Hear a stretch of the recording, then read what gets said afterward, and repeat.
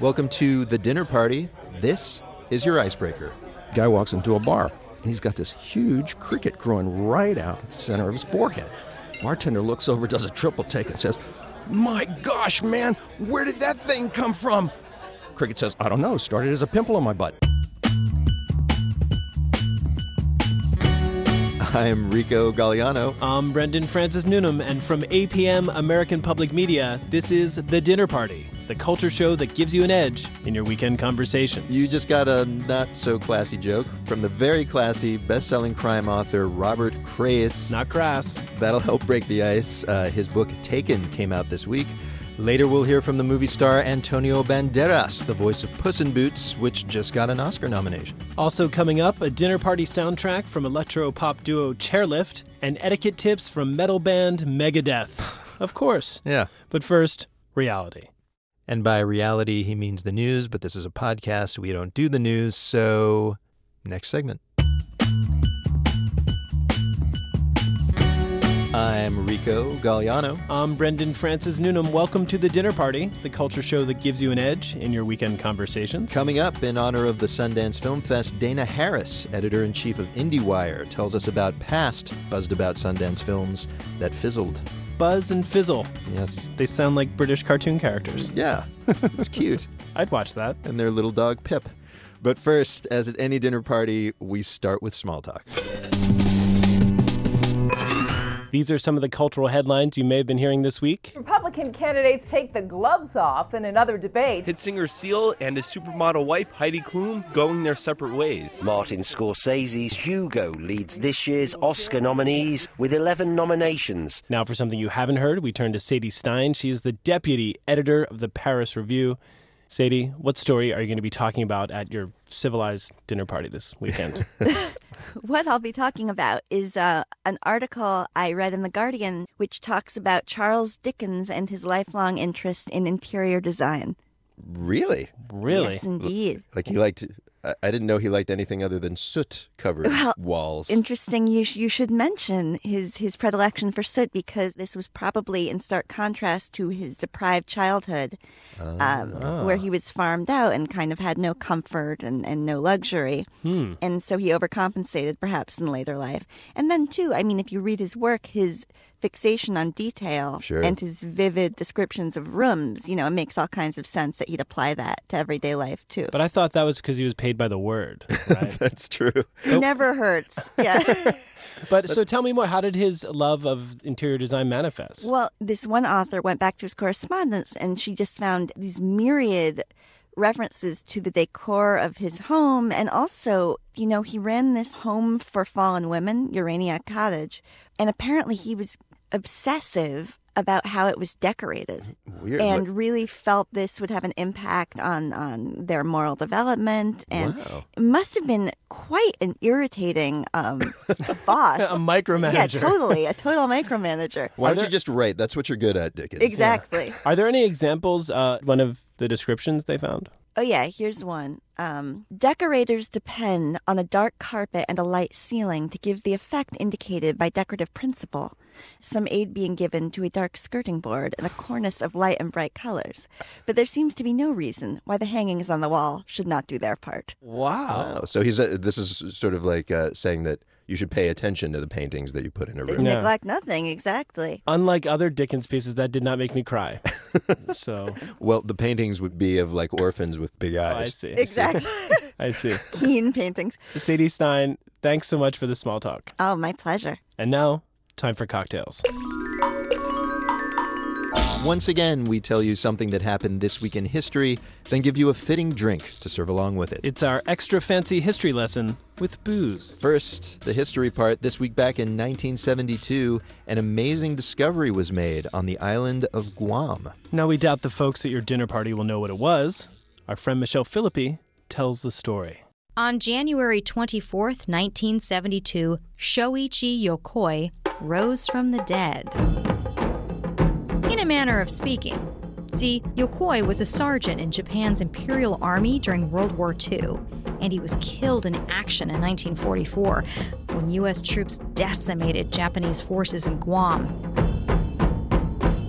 Cut to 28 years later. A couple of locals were hunting in the Guamanian mountains when they came upon a skinny, bearded old man by a river. Surprised, he attacked them, so they clobbered him and hauled him down to the local cops. You guessed it, it was Sergeant Yokoi. He hadn't been killed. He'd been living in a cave for almost 3 decades. His diet? Fruit, frogs, snails, and rats. His clothes? He made himself out of tree bark. His only other possessions were an embroidered belt from his mother and a Japanese flag. Yokoi had known for years that the war was over, but like all imperial soldiers, he'd been taught that surrender was worse than death. His first words after being sent home to Japan, quote, "I am ashamed that I have returned alive." The Japanese gave Yokoi a hero's welcome. They showered him with gifts and cash, and 6 months after his homecoming, he got married. Until his death in 1997, he gave lectures about living simply. He once suggested golf courses should be plowed over and planted with beans.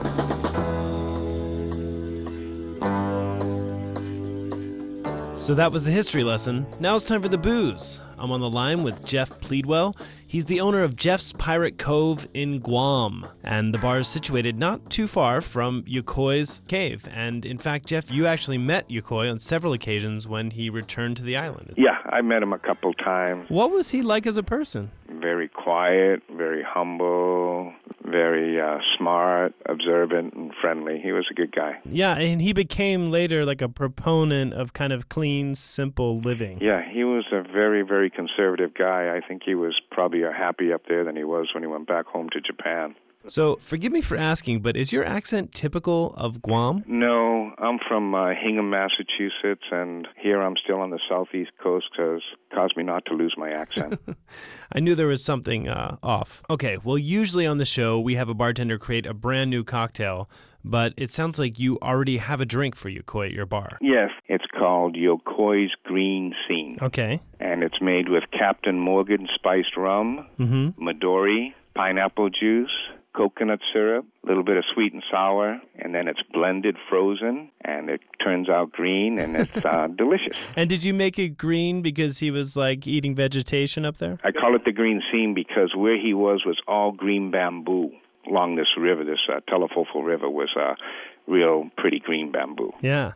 And so if I wanted to disappear for 28 years, would you recommend Guam? Yeah, I'd recommend Palau or Guam or, any of these beautiful islands out here where it's never cold. So maybe Yokoi was onto something. It's a very, very good life here.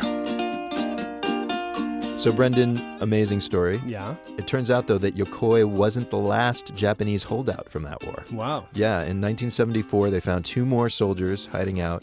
One of them in the Philippines actually had to be ordered to surrender, which is amazing. Well, you wouldn't turn yourself in either if you were hiding in Imelda Marcus's shoe closet. No. That is true. It's colorful there. It's spacious, probably. Climate controlled. Ladies and gentlemen, surrender to our cocktail recipes. They're at dinnerpartydownload.org. One too many goals that measure out your world. And now, the guest list, in which an interesting person lists some interesting things. Our guest this week is Dana Harris, editor-in-chief of IndieWire, one of the top indie movie sites on the web. She attended the Sundance Film Festival, which wraps up this weekend. At Sundance, little indie movies get bought by big studios for big money. Dana lists some big flops that resulted. Hi, my name's Dana Harris, and I literally just got back from Sundance, and it's been a crazy week. We thought that maybe people would slow down on buying movies this year because so many of them did badly at the box office last year. And in this case, prior results are no indication of future performance. People are losing their damn minds. They're buying like crazy. So I have a few films here that were really hot titles in their time, and they really, really failed to make it. My first miss is one from all the way back in 1996, and it's sort of the grandfather of this category, Care of the Spitfire Grill. And this was, it was such a bad movie. You saved my bacon in here today, Shelby. After things got sorted out, it went pretty good, didn't it? Yeah, you can say that twice and mean it. I was just gobsmacked when I saw it. It was because I'd heard so much about it. They paid $12 million for it, I think. And that's $12 million in 1996. And if I remember it correctly, there were two companies from the same studio that were bidding against each other. So they're actually driving the price up for their parent company.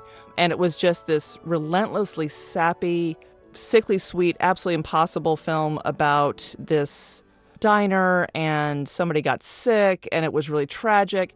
And it was awful. It was just awful and unbelievably manipulative. Caught Joe. He's bringing the truck round back now.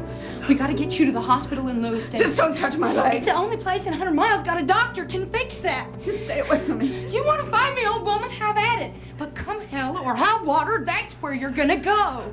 I think one of the reasons that movie was attractive, though, it was very shiny, very well, very polished. And back in the day, that was a mistake people used to make a lot, is they would mistake a well-crafted film for a good film, because there are so many films, obviously at Sundance, that are not well-crafted. And when they saw this, I think they just thought, oh my God, it's indie and it's shiny. And it was awful. All right, the second movie, Hamlet 2. Yeah. Hamlet 2, I wish were better. Everybody wishes it were better. Focus Features wishes it were better because they're the ones who bought it. It stars Steve Coogan as a has-been actor who is now a teacher at a high school of drama, and he decides that his big break is going to be writing and directing Hamlet 2. Hey, it's done. What is? My original work that's going to say drama, the thing I've been working on for the last 47 billion hours. Hamlet 2? The Deuce, correct. Doesn't everybody die at the end of the first one? I have a device. The time machine door That's the device. opens, revealing Hamlet, Gertrude, Polonius, and Hillary Clinton having what appears to be group sex. It's about my troubled relationship with my father. I love Steve Coogan. It just doesn't hold together across the board. It's sort of a studio mistake because it's when studios are looking at projects, they will often say, oh, but that's going to be a great trailer. And they can get lost in selling it and not actually say, well, what are you going to do after those 3 minutes are over and for the rest of the movie? And that was kind of the case with Hamlet 2 as well. I'm gonna stay. I'm gonna stay for the summer. The final film is last year's Like Crazy. Like Crazy is a romance about two college kids who fall in love and have to deal with the consequences of it. She's from the UK, he's American. I can't go back. We have so much fun. It's a really well-made movie, but it's a very quiet movie, really. It's not that showy. One of the tricks of getting any indie film to reach a wide audience, and let's be clear here, in terms of all these films that we're talking about, when they're big buys, when there's a lot of money against it, you have to figure out how to get a lot of people to see it. All these small things that are so beautifully observed and so charming, they have to have some reason that you wouldn't. I'm looking at Fandango or whatever, and I'm going to say, oh, I want to go see that. Like Crazy didn't have that. The buzziest films never succeed. It is a given that for all the films that are bought, you're going to look back and say, my God, what were they thinking? And I'm sure that will be the case this year, too. The guest list from Dana Harris. She's editor-in-chief of IndieWire.com. And Brendan, I don't know if it's any consolation to the filmmakers at this point, but after hearing that, I'm actually going to check out Like Crazy. Yeah, it sounds sweet, right? Yeah, and I'm a softie to begin with. Well, on the other hand, I'm going to be suing the creators of the Spitfire Grill for injuries incurred while finding clips for that piece. I am sorry you had to go through that. I want my 2 hours back. Ladies and gentlemen, we're going to take a break, but coming up, your etiquette questions answered by one of the men behind the band, Megadeth. It's Mega Etiquette when the dinner party returns. Welcome back to The Dinner Party, the culture show that helps you win your dinner party. I'm Rico Galliano. I'm Brendan Francis Noonan. Coming up, acclaimed author Ben Marcus reads from his book about a world where words do hurt as much as sticks and stones.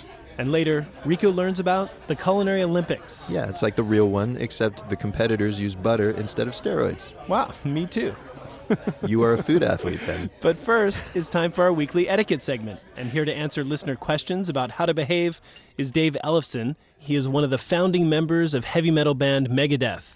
They, along with Metallica and Slayer, changed the face of heavy music in the 80s with their creation of the thrash metal genre. They just launched a tour of the United States with Motorhead this week. Their first album was called Killing Is My Business and Business Is Good. Yes. That alone qualifies them to answer your etiquette questions. Yes. But what really puts them over the top was Dave's recent enrollment at Concordia University's online seminary program to study to be a Lutheran pastor. Dave, thanks for joining us. You're welcome. How are you guys? All right, how are you? Doing good. How does it feel to be back on tour, right? This is your first week back. It's great. We're actually launching the tour on Thursday here in Camden, New Jersey, and our most recent album, 13, just came out on November 1st, and we went straight down to South America and Central America and did a big month-long tour down there. Yeah. The audiences in South America for heavy metal, they are insane. They are huge. Yeah, it's full-on Beatlemania down there.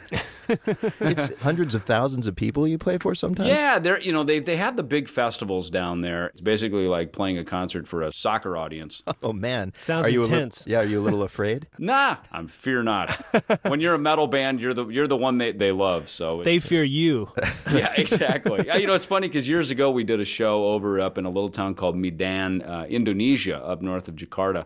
Wow. And I remember all the native armies came down out of the jungles, and they were basically lined up. There was like a line when we pulled in with the van to come back to the backstage, and they were all lined up with machine guns. And it was straight out of the National Geographic, And I remember our guitar player at the time was freaking out. I said, "Dude, don't worry about it. They'll take out one of theirs before they take out one of ours.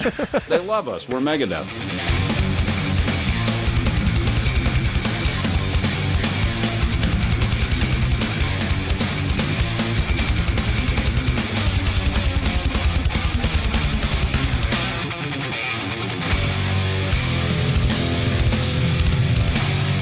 Just one quick question before we get into our listeners' questions.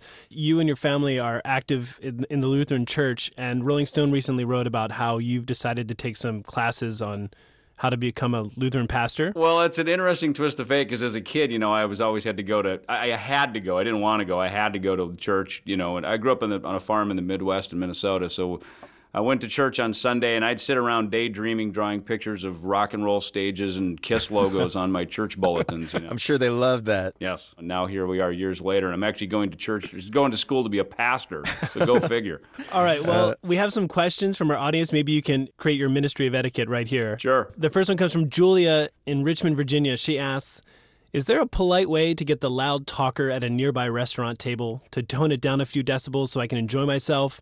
Or is it the loud talker's right to shout because he or she is also a paying customer? I'd say that it's his right, but usually those disapproving glances over the shoulder usually send the message. Okay. I guess. On the other hand, though, you are somebody who's been in a metal band most of your life. Maybe your hearing isn't as sensitive as Julia in Richmond, Virginia's. Say what? Okay, on to the next question. Yes.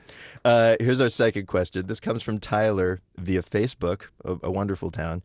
How dark should the lights be at a dinner party? I guess this is being asked of you because, you play a dark brand of metal. Yeah. What mood do you think is appropriate?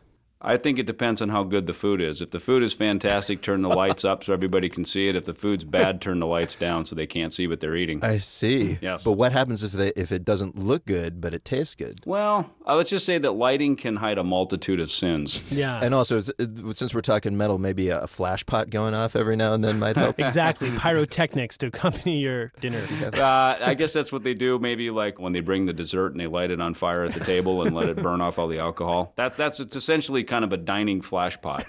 That's true. It's the most metal of meals. Yes, that's a very metal dessert. You can serve side dishes with dry ice. It's amazing. That's what you put the shrimp on, actually. The shrimp comes out on dry ice, and then for the big encore is the dessert with pyro. I love it. Put on a little symphony of destruction in the background. Si, senor. You're good to go. All right, well, this question, it comes from one of our audience members named Mark, and he asks, okay, so how does one react to acquaintances from one's dissolute youth who are unaware of one's changed ways and expect one to party as one once did? What are you supposed to do in that situation? Yeah, I think that's what he's asking. Which is perfect for you, right? Like I have a feeling you don't party quite as hard as you might have at one time, but I bet you there are a lot of metalheads who really want to take you out to party. Sure. Well, the interesting thing is when you sort of come to your senses and sober up, you can actually stay up later and last longer and have more fun when you're not completely wasted, and you actually get to remember what it was and wake up the next day before everybody and remind everybody what a fool they made of themselves. Bonus. So life becomes richer, in other words. It actually does, yes. Yeah. And then you sort of become the the fly-on-the-wall tape recorder of everything that happened. You're like the black box at a party recording everything. Exactly. And suddenly you're the person that they all fear because you saw and witnessed everything and you remember it. That's right. And you have the power of Twitter and YouTube at your side. Okay, so I guess the answer to Mark then is to accept any invitation to party and then just outlast them and embarrass them. Absolutely. Fear not the party. All right. Here's something from Valerie in Lansing, Michigan. I like to eat and cook spicy foods, she writes. Most of the friends that we have over for dinner are also open to spicy food. However, sometimes when we have a larger group over, inevitably there's one that claims they don't like spicy food at all. What is the polite thing to do or say? I have no problem making vegetarian food if there's a vegetarian guest, but do I have to follow the same rules for a non-spicitarian? Non-spicitarian, interesting. Well, my first hunch is that's why you serve bread.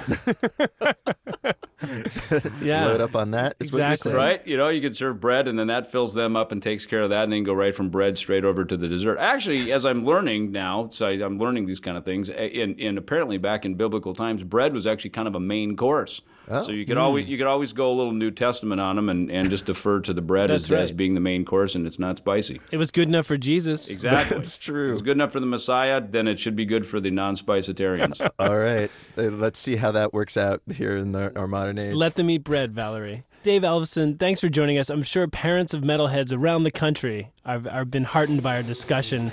Thanks for joining us, and maybe we'll see you on tour. You're welcome, you guys. Have a good one.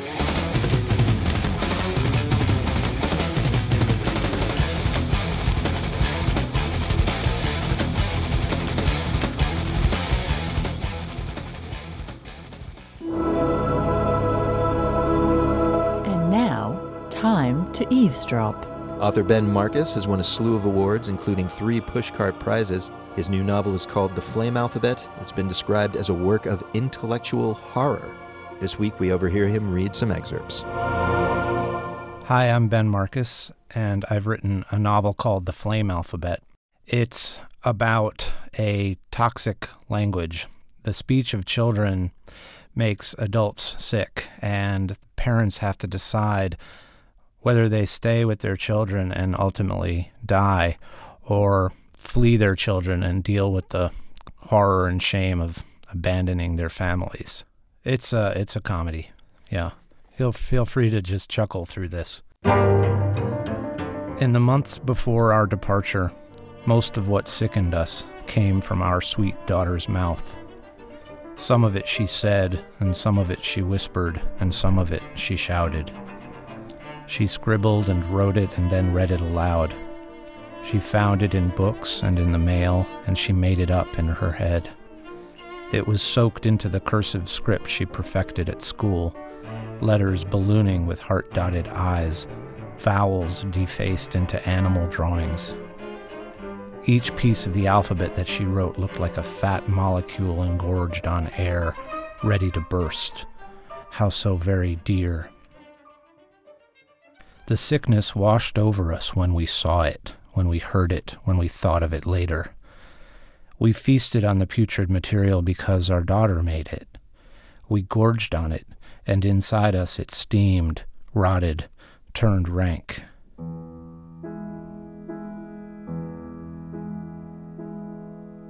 Esther sang as she walked through the house. Her voice was toneless from the throat in a frequency high in warding power. A voice with a significant half-life, a noxious mineral content, that is, if it could be frozen and crystallized, something then beyond our means or imagination. If her voice could have been made into a smoke, we would have known. If you heard it, you were thoroughly repelled. She muttered in her sleep and awake. She spoke to us and to others, into the phone, out the window, into a bag. It didn't matter.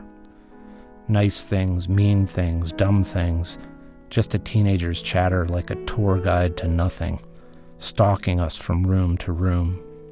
It came in hello and goodbye and any little thing she said. Except Esther didn't much say hello. When she didn't use my name, she said, hey, and daddy.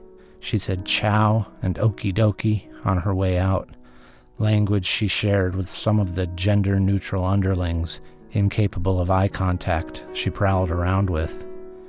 and with fingers I dragged my mouth to smile even though it fell slack again when I dropped my hand. The reasoning, when reasoning seemed possible, was simple. Better to stand up to those happy moments if that's what they were, and give Esther a father who wasn't such a spoiler, who didn't turn pale on the occasion of even the most basic speech. But my face leaked force each time. A daughter was someone to pretend to be healthy for. A daughter shouldn't see such sickness. I could speak back to her, and I could hear. Technically, I could. I could ask about school or the feuds that consumed her, the massive injustices, often by omission, perpetrated by her friends. But the words felt foreign, like they were built of wood, a punishment to my mouth just to extract them, like pulling bones from my head.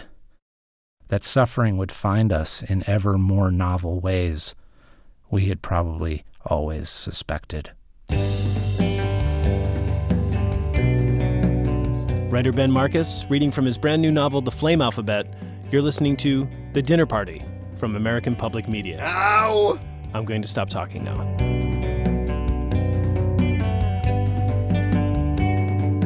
So, we've eavesdropped on an author, had a thrash metal king instruct us on etiquette. Yes. Now it's time for the main course, in which we learn about the best part of any dinner party, the food. And Brendan, this week, a couple hours north of New York City, American chefs will try to qualify for the Bocuse d'Or. Bocuse me?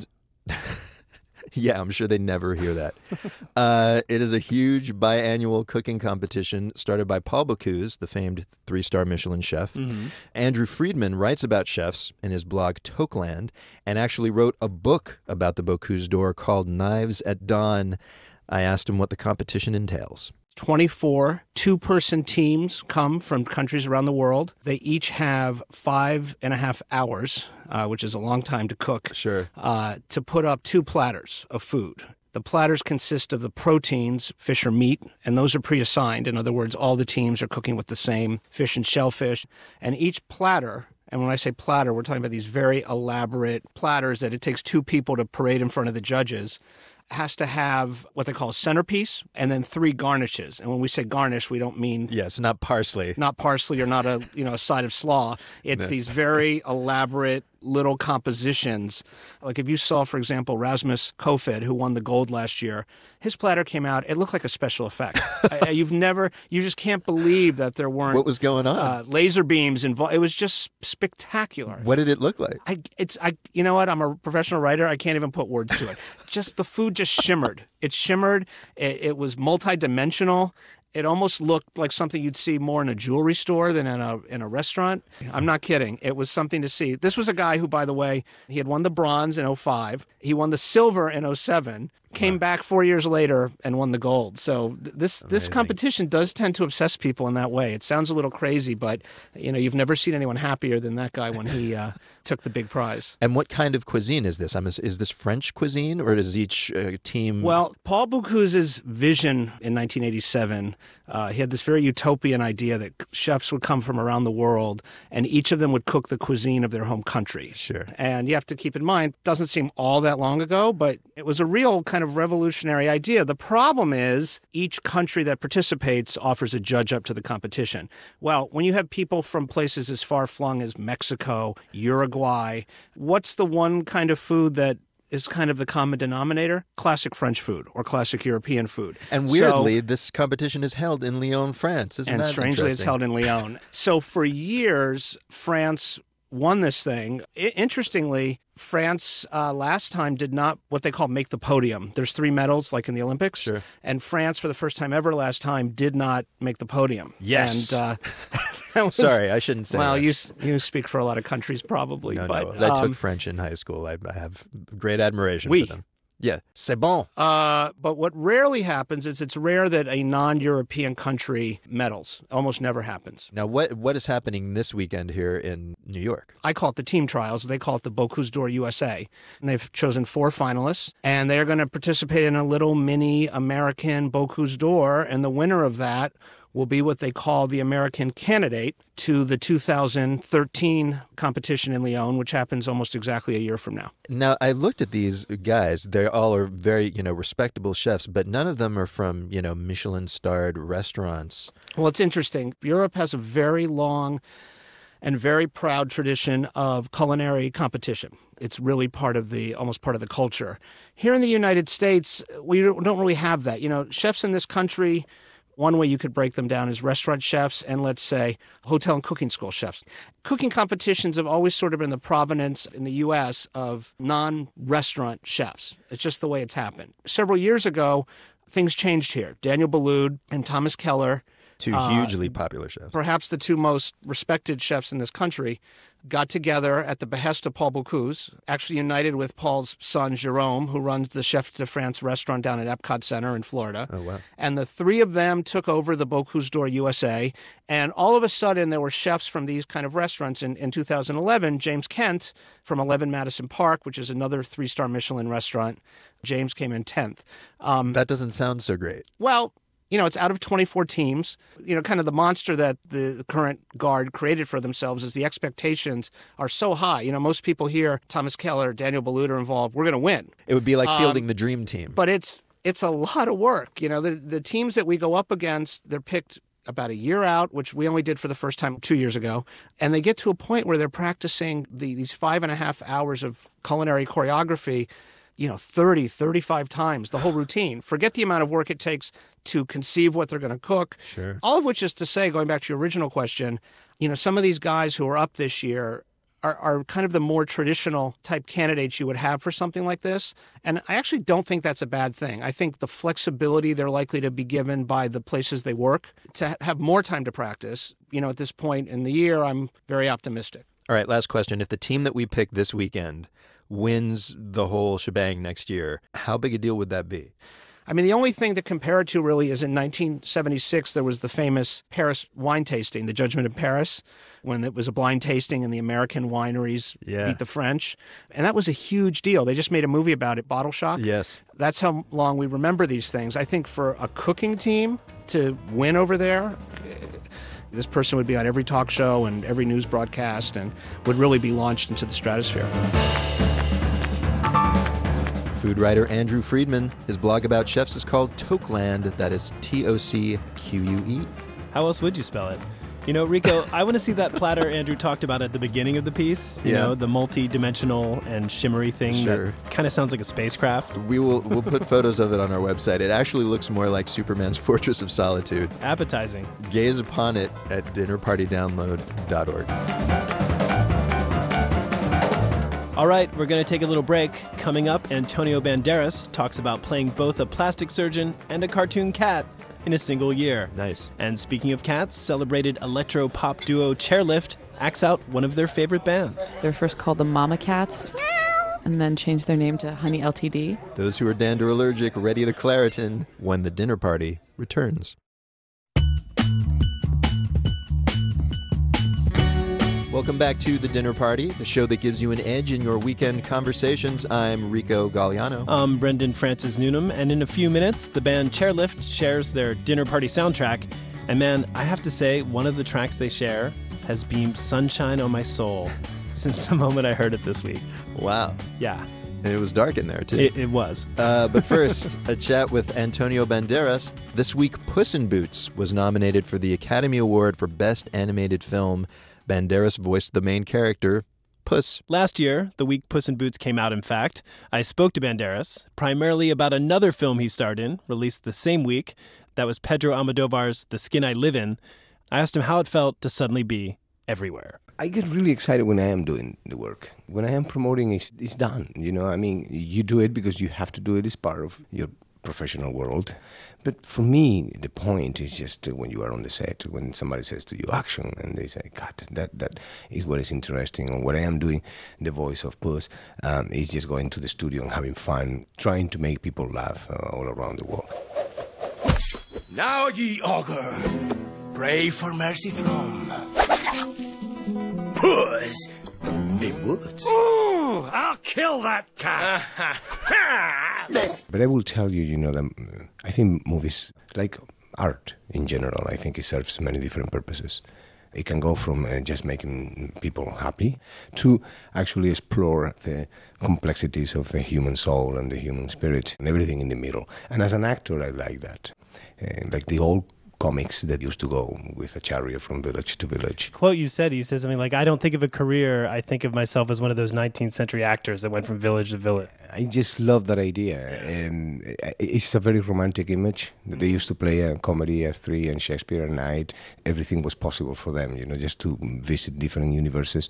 Career is a word a little bit controversial for me. How so? Because suddenly there are a number of things as an actor that you cannot do because you're going to damage your career. It starts to restrict you as a human. Definitely. You become contrived. You become too self-important. Sometimes actors, we take ourselves a little bit too seriously. Well, it makes sense that career would be controversial for you because in this movie, people left the screening at Cannes upset because it was so challenging. Somebody who was more uptight about their image wouldn't have said yes to this. No, but for me it was different because actually I started my career as an actor in movies with Pedro Almodóvar. For me that was the beginning, because until that time I was an actor in theater. You did your first 5 films with Almodóvar, and at the time you and he were at the center of like a pretty bustling avant-garde movie scene in Madrid. Then you came over to Hollywood. 22 years have passed, and now you're finally reunited. How did you know it was time to work with him again? He approached me and he says, Antonio, I found a material that I think you will be interested and I would like to shoot with you. And he told me the story, and he said, you want to do it? And I said, yeah, you're the only one probably who can do that. And then many years happened, and then I was coming out of a workshop that I was doing in New York, and I got on the car, and then somebody called me, it was Pedro. And I answered the phone and said, hey, what's up? And he said, it's about time. That's all he said.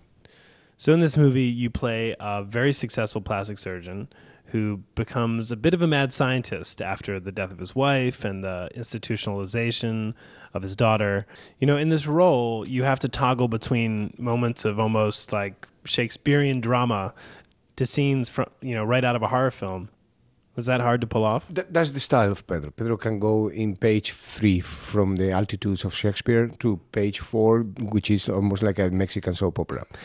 But that's his style. The movie also touches upon perfection, which got me thinking, you are an actor, but you're also a celebrity, and perfection is in some ways the business of celebrity. How do you feel about, being perceived that way? I don't do anything about it. I start as an actor who plays himself all the time. Mm-hmm. You have to be brilliant all the time. I'm not brilliant all the time. I have my own, thing going on. When you came to America, it was like 1990. A lot of roles you were getting were kind of like Latin lover roles, right? I have played, vampires. I may be actually the actor in the history of motion picture who played more gays. Still a Latin lover. How is that possible? It's unbelievable, but when I came to America, I did horror movies like Interview with a Vampire, musicals like Vita, adventures like Zorro, Desperado. Then I moved for kids like Spy Kids. I did animation. I went to Broadway. Nominated for a Tony, right? Just for a musical, right? For a musical. And so, many things happen. But, man, when somebody puts a label on you, you got to carry it on like a man. Well, look, we have 2 standard questions we ask everybody on our show. And the first one is, you've been interviewed a gazillion times. What question are you tired of being asked in interviews? Well, at the beginning of my career here, everybody asked me, is that true that when you came to America you didn't speak English? But after 21 years, the people still ask me that, with my Shakespearean English now. It's unbelievable, but they do. You like open movies. I mean, you are the centerpiece of English language movies, and they're still curious about it. They're still curious about that. Well, I mean, it is a remarkable feat because you were cast for the Mambo Kings, and you had to learn the language phonetically. That's so frightening. Like, how old were you then? I was 30 years old. So to learn a new language, that's pretty intense when you're 33. Oh my God, it was painful. Yeah. Believe me, it was painful. Not so much for the movie, because in the movie, actually, you can learn the lines phonetically, so you feel like you are saying something that is meaningful. But when I went to dinners and you had meetings with other people and everybody was speaking very fast and you don't know what the heck they were talking about, and you feel like an idiot. Yeah. You only have the opportunity to say something that is very simple. You know, like I like Los Angeles. Antonio really likes Los Angeles. Yeah, exactly. And then our other question we ask is, tell us something we don't know about you. I want to give my audience something they may not know about you. I am a woman. I'm staring at you right now. You do not have the basic components of a woman, so explain. But I am. Tell me more. My name is Lupe. Okay, well, I think this might make more sense to people who've actually seen The Skin I Live In, unless you're being serious. Are you? And look at my voice. I am doing a real deep voice, but I am a woman. My name is Lupe, but you can call me Lupita.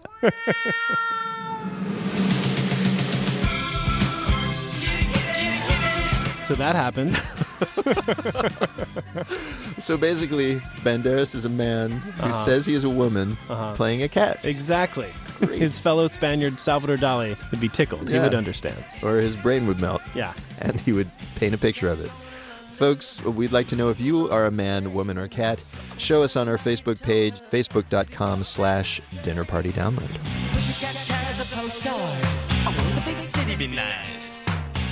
And now, it's time for Chattering Class, in which we speak with someone who knows about something we don't, so we can hold our own if the topic comes up in dinner conversation.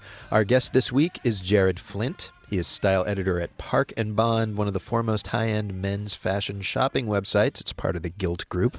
And since Men's Fashion Week concluded in Paris just a few days ago, we thought we would have Jared school us on a few of the more interesting things we saw come out onto the runways there. Hello, Jared. Hello. Thanks for having me. Likewise, for coming. So what item kind of first caught your eye at Fashion Week that maybe we're going to be seeing a little more of? Well, I think the first thing that was kind of interesting this Fashion Week is the real solidification of the double-breasted jacket. It's kind of been a long time coming for it. Yeah, we sort of associate that with the 80s, kind of. Right. It's kind of risen from the ashes of the Bill Clinton double-breasted 1992 inauguration suit. That kind of had more in common with, like, Milli Vanilli than what you're seeing now. It's really something that can be worn informally now without being embarrassed and without being some kind of, retro kitsch 90s thing. Or gangster, because that's the other thing. I sort of associate it with either 40s gangsters or sort of like hip-hop gangster. Well, in the 40s gangster, I think you'd get a little pinstripe in there, and it would be a bit more of a wider leg. This is all about Neapolitan tailoring, and it's very slim. It's usually unstructured, so there's no real lining. There's no shoulder pad element to it. Like you'd have in the 80s, for instance. Exactly. You're not off the set of Revenge of the Nerds. You're smooth. You're trimmed with a wide lapel. That's interesting because I was actually one of my questions later was gonna be clearly the Mad Men style that we've been seeing for the last few years. Knowing fashion, it couldn't be happy with that for much longer because it's been with us now for at least a couple of years. Right. So basically, we're doing away with the single-breasted and going wider in the lapel. Yeah, and I wouldn't say going completely away from the single-breasted. It's timeless and classic and all those overused words, but guys are exploring with a little bit of volume and some color and moving away from that very slim, minimal 60s gray flannel suit aesthetic. Oh man, that's too bad because I kind of like that. But it still looks great. If that's your thing, then you can do it and you can own it still. All right, well, thank you for the permission. What's another thing that sort of caught your eye? Another thing, and I really caught my eye at the Prada show where like Gary Oldman and William Dafoe closed it out, and It was in this grand hall with a red carpet, and it was full of these coats with these fur and shearling collars, most notably these Astrakhan collars, which are baby lamb pelts. Oh, it really.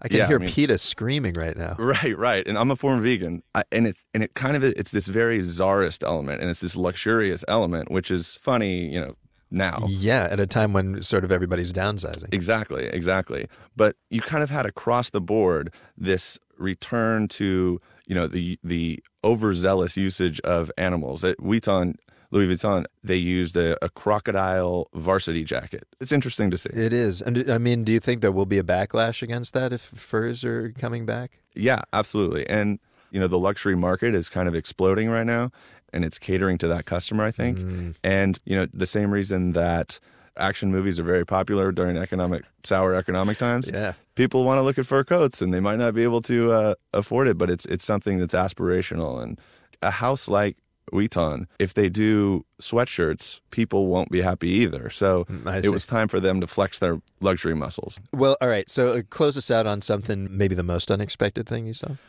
Well, there's always a shoe of the season, Yeah, sure. For the girls' side, and it's like that for the boys' side. And it kind of got hinted at last season, but there's a kiltie craze right now. It's called a kiltie? It's a small leather flap that goes on top of the shoe. It's sewn on top of the shoe.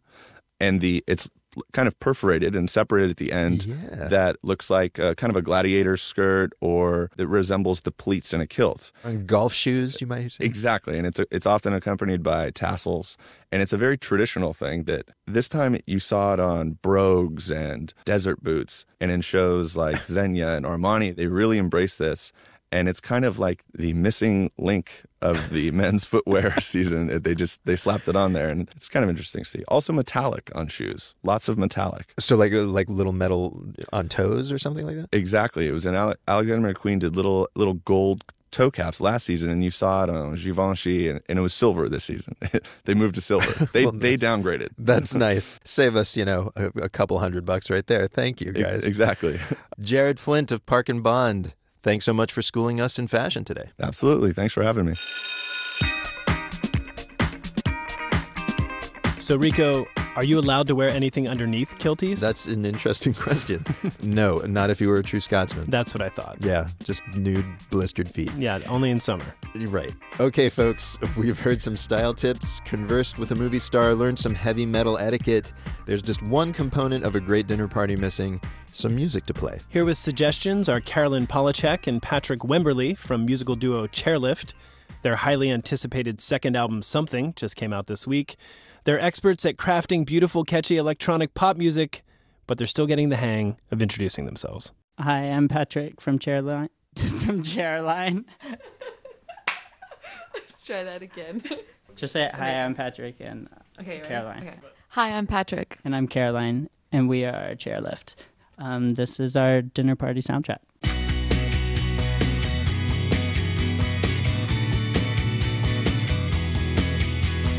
To start with, I think every cocktail should begin with some good 60s music.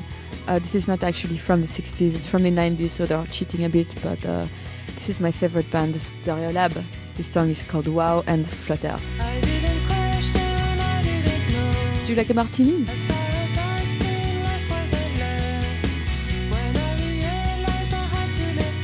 Actually, I'm not French, but this song reminds me of being in some kind of 60s or 70s bachelor pad with like really amazing like olive and rust-colored carpets and lava lamps and stuff.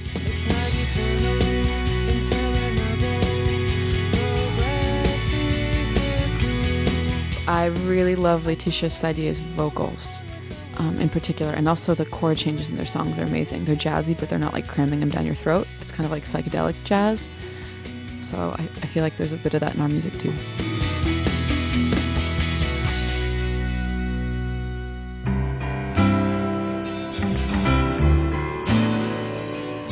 This next track is by Honey LTD. It's called Silk and Honey.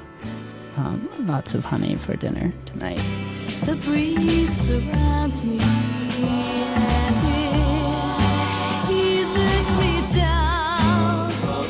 I watch falling leaves. This band is pretty rare. I think they were active in the late 60s, early 70s. They're first called the Mama Cats. Lee Hazelwood discovered them and kind of took them under his wing and had them record their one record as Honey LTD. And I think it was a total flop, where like only a few copies got printed, something like 75 or 100 copies got printed, and they're actually worth an incredible amount of money now. And I've scoured the internet trying to find a good, clear version of the song, but actually the YouTube one is the best version that I found, so I've ripped it, and that's the one I listen to.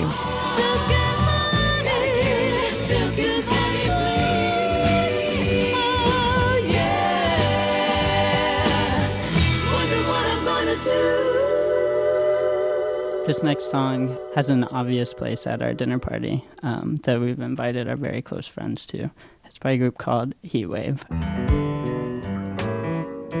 This is the part of the evening that we might make a fire in the fireplace and then invite anyone who's too drunk to drive home to crash on the couch. Happiness, togetherness, lovingness, foreverness. It's love, I guess. That's why I'm blessed with peacefulness. Well, folks tend to say when I'm not with you. This was a band that we hadn't really heard of when we were making the new record, but after Caroline showed it to me, it was like obvious. When I first heard this, I was like, oh, this is like Patrick's theme song. Everything about this reminded me of Patrick. So Patrick is a very soulful dude, and he likes Rhodes piano and jazz drum kit, anything from the 70s usually. He likes soulful singing, falsetto, and super positive, loving lyrics. Sharing with you happiness, togetherness, lovingness, foreverness. It's love, I guess. That's why I'm blessed with peacefulness. After this song, everybody's feeling pretty crazy, so we play them one of our songs. It's called M&M Amnesia.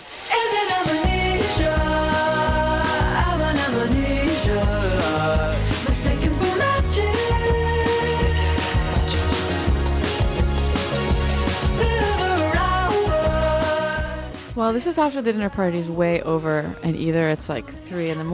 or it's the next morning and people are getting up and like, oh man, sorry about last night. And if it's not in the morning, if it's still the nighttime, we're probably dancing around or doing charades or going on a joyride. So this is the theme song to all those things. That's your dinner party soundtrack from Carolyn Polachek and Patrick Wemberly, a.k.a. Chairlift. You'll find a list of all those songs at dinnerpartydownload.org. And that's the dinner party for this week. Be sure to tune in next week when our guest of honor is Berenice Bejo. She just got an Oscar nomination for the silent movie The Artist. Don't worry, there will be sound. Phew. Speaking of which, our sounds wouldn't be possible without the help of Jackson Musker, the assistant producer of the dinner party. Thanks also to Brendan Willard, Jeff Peters, Peter Clowney, Ellen Gettler, Craig Curtis, and Judy McAlpin. Bon appetit.